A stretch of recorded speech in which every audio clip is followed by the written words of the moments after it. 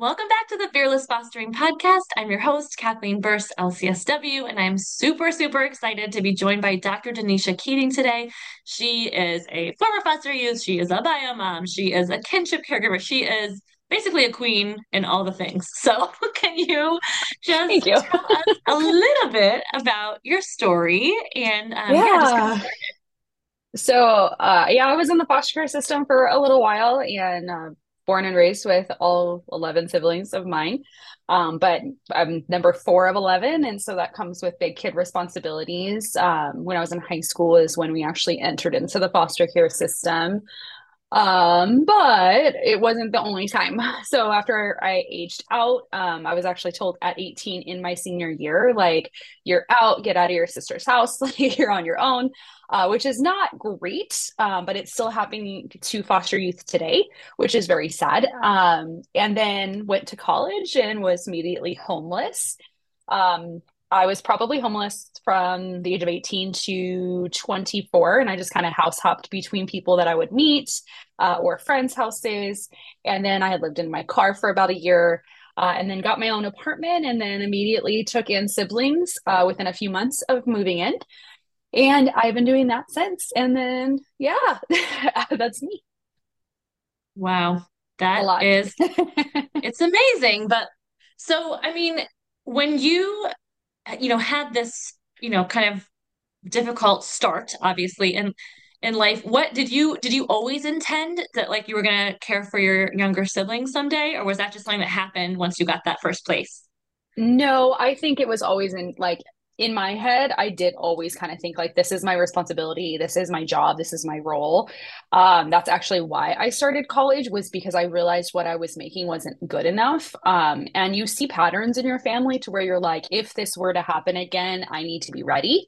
And I remember working at a warehouse, driving a forklift, and someone approached me and just was like, "Hey, girl, this is not the job for you. Like, you're doing a great job, but this is where you stop. Like, this is where Mm, you don't get to go further in this role. They'll tell you and make promises that you'll get into the office or get a better job, but it's really not true." And they had been doing it for decades. And she told me, she's like, "You have the ability to go to school. There's nothing really blocking you. Um, go, go do it." And I was like, okay. But I knew in the back of my head, like, it's if something goes down, I need to be ready. right. And I was not ready when it went down, but I got ready and I kept going to school and getting my degrees done because I knew in order to make money in the jobs that I wanted to do, I wanted to teach in Mm, college. I knew I needed some sort of bigger degree. And as I started going to college and seeing like, oh, it just doesn't hit your in your mind. You don't really see it where you're like, oh, I could be a professor. Like, I didn't know that there were teachers here. Like, you just it doesn't connect until you're there. And I was like, I want to do this. I don't really want to teach over here. I want to teach over here. And really fell in love with just helping students who were in college. There's not a lot of support. Like, there is support, but it's very on our own. Like, we have to access everything and go for everything. And I realized like I struggled, others were probably struggling too. And so I went on an adventure of education and went all the way to my PhD. oh my goodness. Okay, so what is your PhD in? What do you teach? Yes. So I am in general psychology is what I teach, but I teach anywhere between bachelor's all the way up to PhD level students, and a lot of it is developmental psychology and some like things like child adolescence, like how do we develop, how do we do this and that. And it's interesting because it's like that's what I teach now, but I didn't know that that was what I was going to teach until I got hired. I was like, whoa, that's really full circle because that was one of the classes that I took in the beginning of my college days, and I fell in love with it, but also was bawling my eyes out because the book we were reading was on a case study of a family. And I like went to my teacher and I was like, did you stalk my family? Because this is my life. And she's like, no. And I'm like, why would you put this in here? And she's like, it's not me, it's a book we're reading. And I was like, did the author stalk my family? And she's like, I don't know. But I was like, it was just like eye opening to where it's like, oh, abuse like this happens. This is what it is to be called a narcissist. This is real narcissism. This is real abuse. This is things that I wasn't even dealing with emotionally because I was just like, it happens, get over it, walk away, go make your life better. But until you really deal with that of what you went through, you don't see how you're still reacting in that hurt in other Mm, areas of your life. And in a lot of friendships, I was really easy to cut things off and people off like, you did something wrong. And I'm like, you're done. That's it. We're mhm. over. Bye. And people are like, wow, you're really cold. And I was like, well, whatever. Now I give chances, but it's still that knee jerk reaction is to be like, okay, you messed up once. See you later. And that's Yeah. not good. But now I get to teach it, and it's incredible being able to be on this side of things and kind of see like how can I love on students. Now, not every student takes that love. It's really sometimes I'm like, um, but a lot of them appreciate like getting another chance to do an assignment or just being warned, like, hey, we're talking about suicide and anxiety and depression. We're talking about abuse. These are heavy topics. Take your time on this assignment. And they're like, no one's ever told me that before. But it's been a lot of fun and really interesting to see like that full circle moment. That is amazing. And I love that when you said it was developmental psychology, I was like, oh my goodness, like that is Yeah. literally wow. Yeah. That's Yeah. so amazing. And just the fact that you're giving your students like that little bit of extra support and love that like they might not expect at a college level, because like you said, most professors, a lot that I remember are like, well, sorry, here's the due date. See you later. Like, and so just to Yeah. have that different approach is amazing. I just remember being in some of my classes and things happened. You know, I took my siblings in, or there was one in my doctoral program, I had a miscarriage, and I remember writing to my professor and just being like, "Hey, I'm having a really hard time. This is what went on and happened." And she's just like, "If you need to drop the class," and I was like, "No, I don't want to do that." And but she's like, "Let me know what you need." And I was like, okay. And I finished the class, and she's like, I'm so impressed with you. And but like, please rest now that it's Christmas at that point. And I've had other students come with things like that and deaths of family members, or just plain exhausted from a long work week, and them just saying, can I get an extension or pray for me? I'm like, yes, absolutely. Like, take your time, because it's there. We need grace in higher education, but we're there to learn. And half the time we're not getting that opportunity. We're just getting a grade docked down. And I'm like, I can't play that game. Like, I'm here to teach you, even if, no one else cares about that. I try my hardest to be like, let's do this the right way. So you learn something versus continuing that mistake. I love that perspective so much, and I'm sure your students do too. Can you tell us a little bit more about like when you said you're in foster care in high school, for how Mm-hmm. long about was that? So it was a couple days before my 16th birthday, Okay. and then I aged out at 18. Okay. In the same Yeah. home? No. So I was first in one foster parents' home, then with my sister, and then even though I was still a senior, I was bouncing around from friends' houses because there wasn't consistency to getting me to school. So I kind of house hopped a lot. And then when I turned 18, just to get to graduation, I house hopped even more because my birthday's in October and the school year ended in June. So it was like I had all of that time to be like, I gotta finish school. Wow. And that was definitely like I just remember being at somebody's house at least for a week, and then flipping to somebody else's house, and then flipping to somebody else's house, and it was a lot. But I would just do that. Yeah. So who was supporting you at that time? Like what supports did you have in your life when you were going through all of that like tumultuous time? Yeah. So a lot of friends. I don't think a lot of people actually knew what was going on. But it was just I was in color guard and choir, and so I hung out a lot at school. I would go to school from like 6 o'clock in the morning to 9 p.m. at night. And then I'd go to a friend's house and just stay there and sleep there. So there was parents, whoever was there, and then that was pretty much the support I had. hmm Wow. And then you're one of 11, so you have a Yes. lot of younger siblings. Yep. What was their situation? Would they I imagine there were a lot of different placements for you guys? So originally we were at three different homes, and then we were all placed under my sister, and then my dad got custody back of some of the kids, and so it was kind of like we just kept moving, and it was kind of Yeah. like that's just kind of what happened. So even though they weren't considered multiple placements, we were being placed multiple times. Because once you go back with family, they don't really count it, even if it's a sister or an aunt or uncle or grandma, they just count it as family. And on paper, it looks like we're in one house, but we're actually not.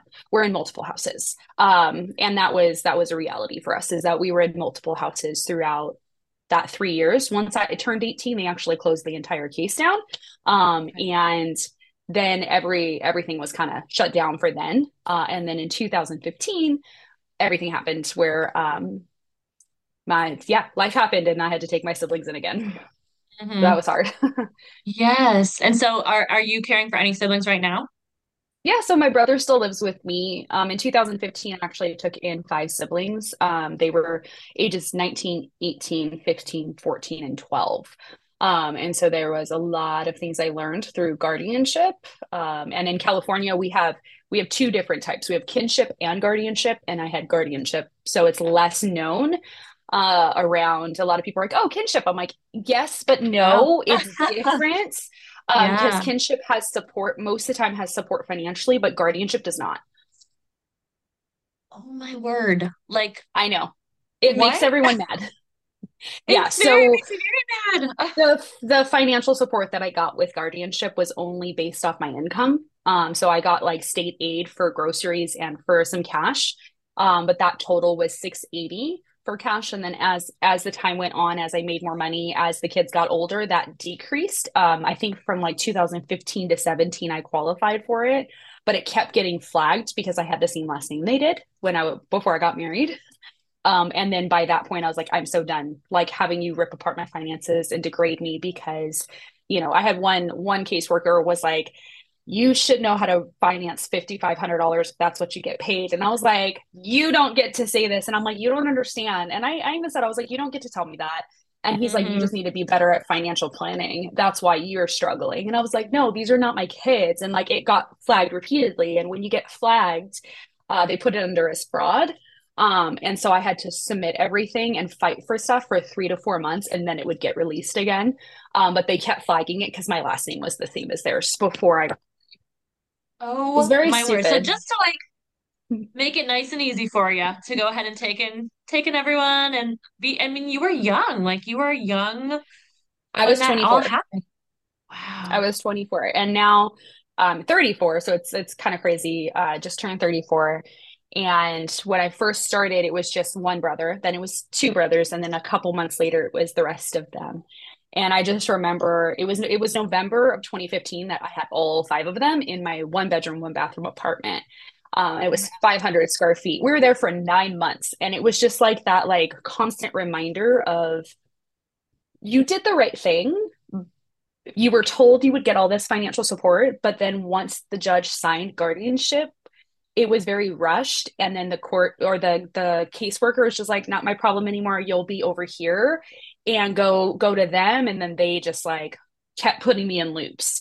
So it was really hard because when I talk with casas or I share that with people, they're like, but Danisha, you could have become a foster parent. I said, I know, no one ever told me that. What I was told Wow. was, if you put them back in foster care, we will allow you to go through the process, but that could take 2 years. And then you can get the financial help if money is what you care about. And I was like, oh, we're done talking. Yeah. That's why I stopped with all of the pursuing of it, was just because it was like they were in my life so much where it was just like everything. I felt so exposed, but Mm. it was like I had to prove that I wasn't doing anything wrong and that I was struggling. But I'm like, if you look at my bank, if you look that they're in the house, you'll see it. And they're just like, well, how do we know you're not lying? And I'm like, we're done talking. Wow. It was a Yeah. lot. It was a lot. That is so terrible that you were treated that way. And Yeah. I mean, just I imagine the resilience that it takes to like come through all like just like clawing your way like through Yeah. life at that point, right? With trying to Oh, raise like your younger absolutely. siblings. Yeah. Well, Wow. and it's still the hard part is that it still impacted my life even 10 years later because of the things it did to my credit. Like I took out credit cards, I took out apartments, and then not being able to like afford to have someone come and clean it. And then it's like those dinged my credit horribly for, well, I'm just starting to see like an improvement in my credit. But it was like people are just like, well, you just didn't ask. And I'm like, no, I did. Like I really did, I promise.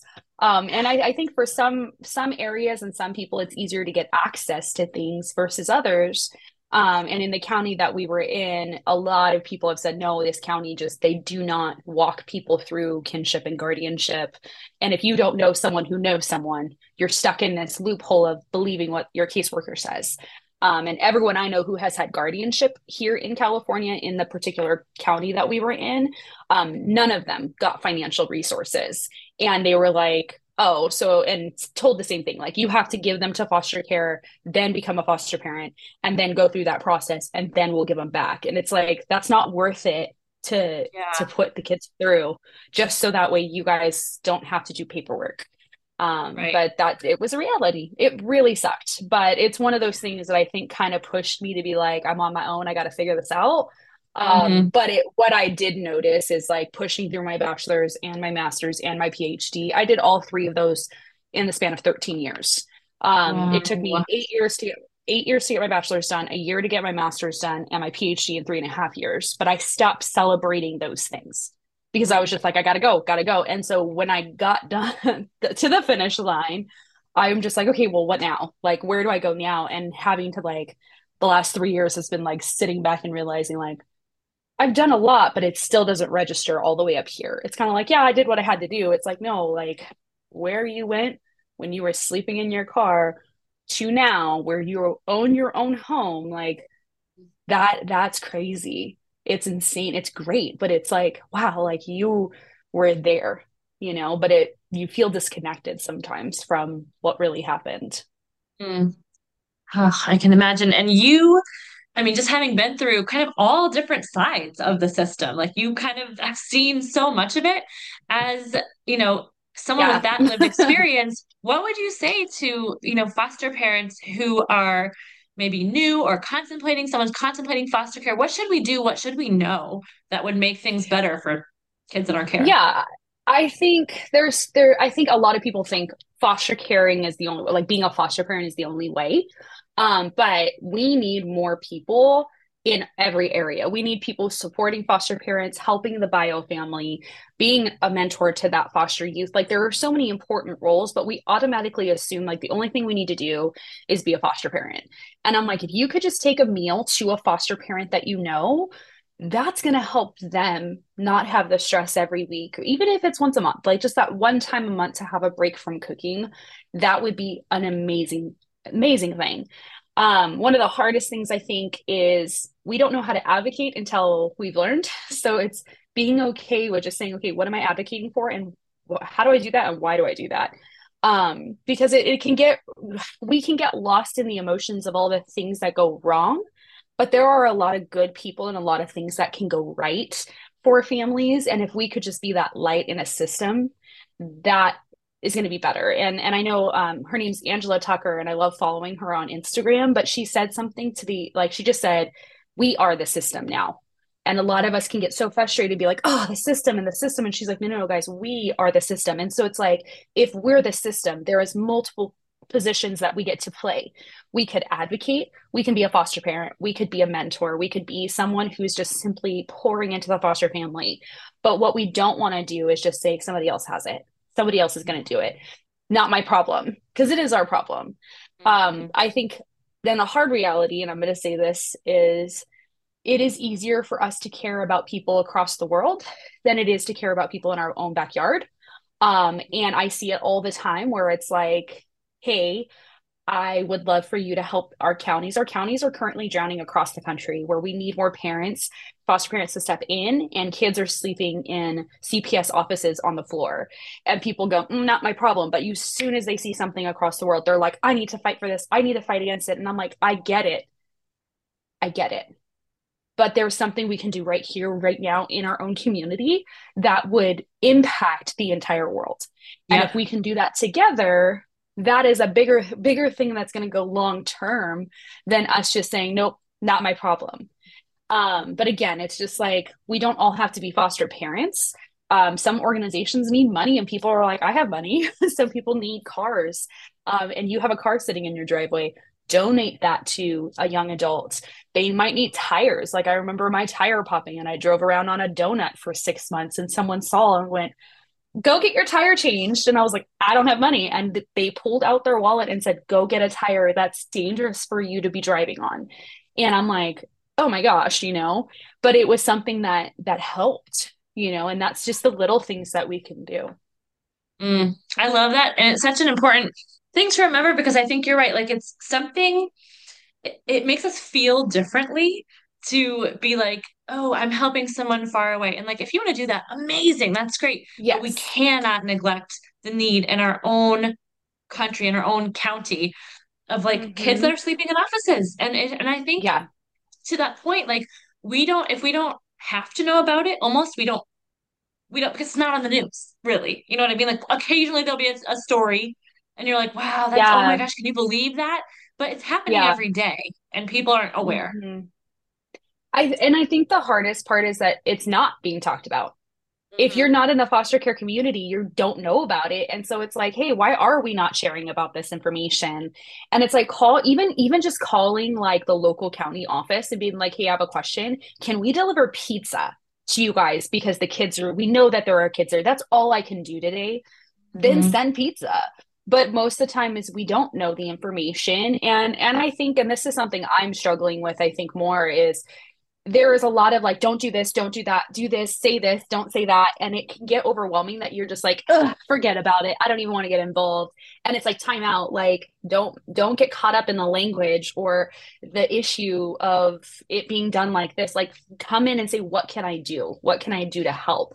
And for me, like I get it all the time where I talk about this and people are like, so why are you not fostering still? And I'm like, I'm on a season of rest because I have been in this since I was 13, now Mhm. 34. So that tells you that's a long time. And that I need that restoration, but I'm still advocating. I'm still sharing my story. I'm still Mm, going out there and doing stuff. I'm just not fostering right now. And that's not bad to have seasons of rest. And I think yeah. that's what we forget with fostering. And I think that might be another reason people don't get involved is they're like, oh, this is lifelong. And I'm like, it is, but you're allowed to take breaks. Like if you need to take a year off, take a year off. What I Yeah. wouldn't want is for someone to take in a child or a young adult or a baby and then be like in a year be like, nope, sorry, no more, I'm done, move them, because that's what we see happening. And it's because Mm, they weren't ready. And that's something that before you take in somebody, get involved in the community first. Start small, start volunteering, start sending meals, talk with a foster parent. Maybe you'll see, like, ooh, okay, I don't think I'm ready emotionally because of my own past. But what I could do is love and support this foster family through their journey while I'm just here to kind of be a reprieve for them and help them and love on them while they're doing their journey. I think that's such a good reminder. And it's so important because I think we do see, because of social media, which is a great thing, and hello, we both are showing up and sharing on social media, which we are doing for a reason to advocate and to inform, Yeah, and support. But I feel like, yeah, sometimes there's this idea of like, well, I don't want to do it wrong. I felt that way when I first started fostering. I you was like, will.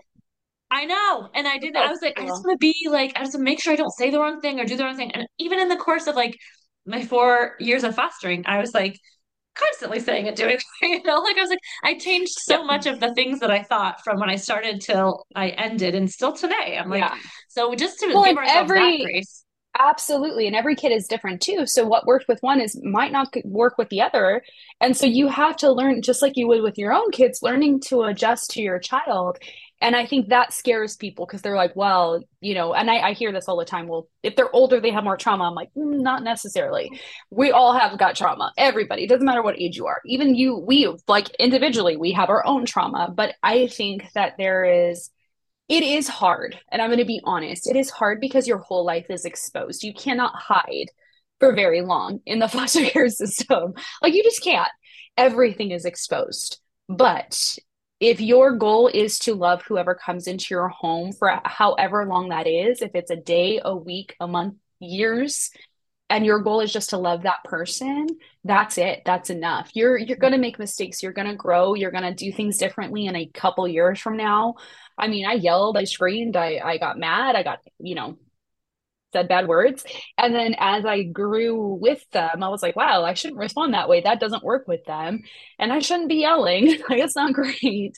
But it was that reaction of, I don't know what else to do. I've said it nicely so many times. And then you learn like nobody responds to yelling at all, actually. So maybe when we're calm, we can talk through this. And you're going to learn and still do things wrong. I still say things that are not correct. And people are like, well, and I'm like, we can have a difference of opinion. But there's a way to truly care for someone that is not an opinion. It's something we got to do. Love that so much. And I love just like your heart behind everything that you share. I mean, you have so much on your plate and you're still showing up. So the fact too, when you're like, people are like, why aren't you fostering? I was like, ooh, it would take all my Jesus not to reach through that screen and be like, Just "Oh," like, like, do not say that. Like that is not for anyone else to say, first and foremost.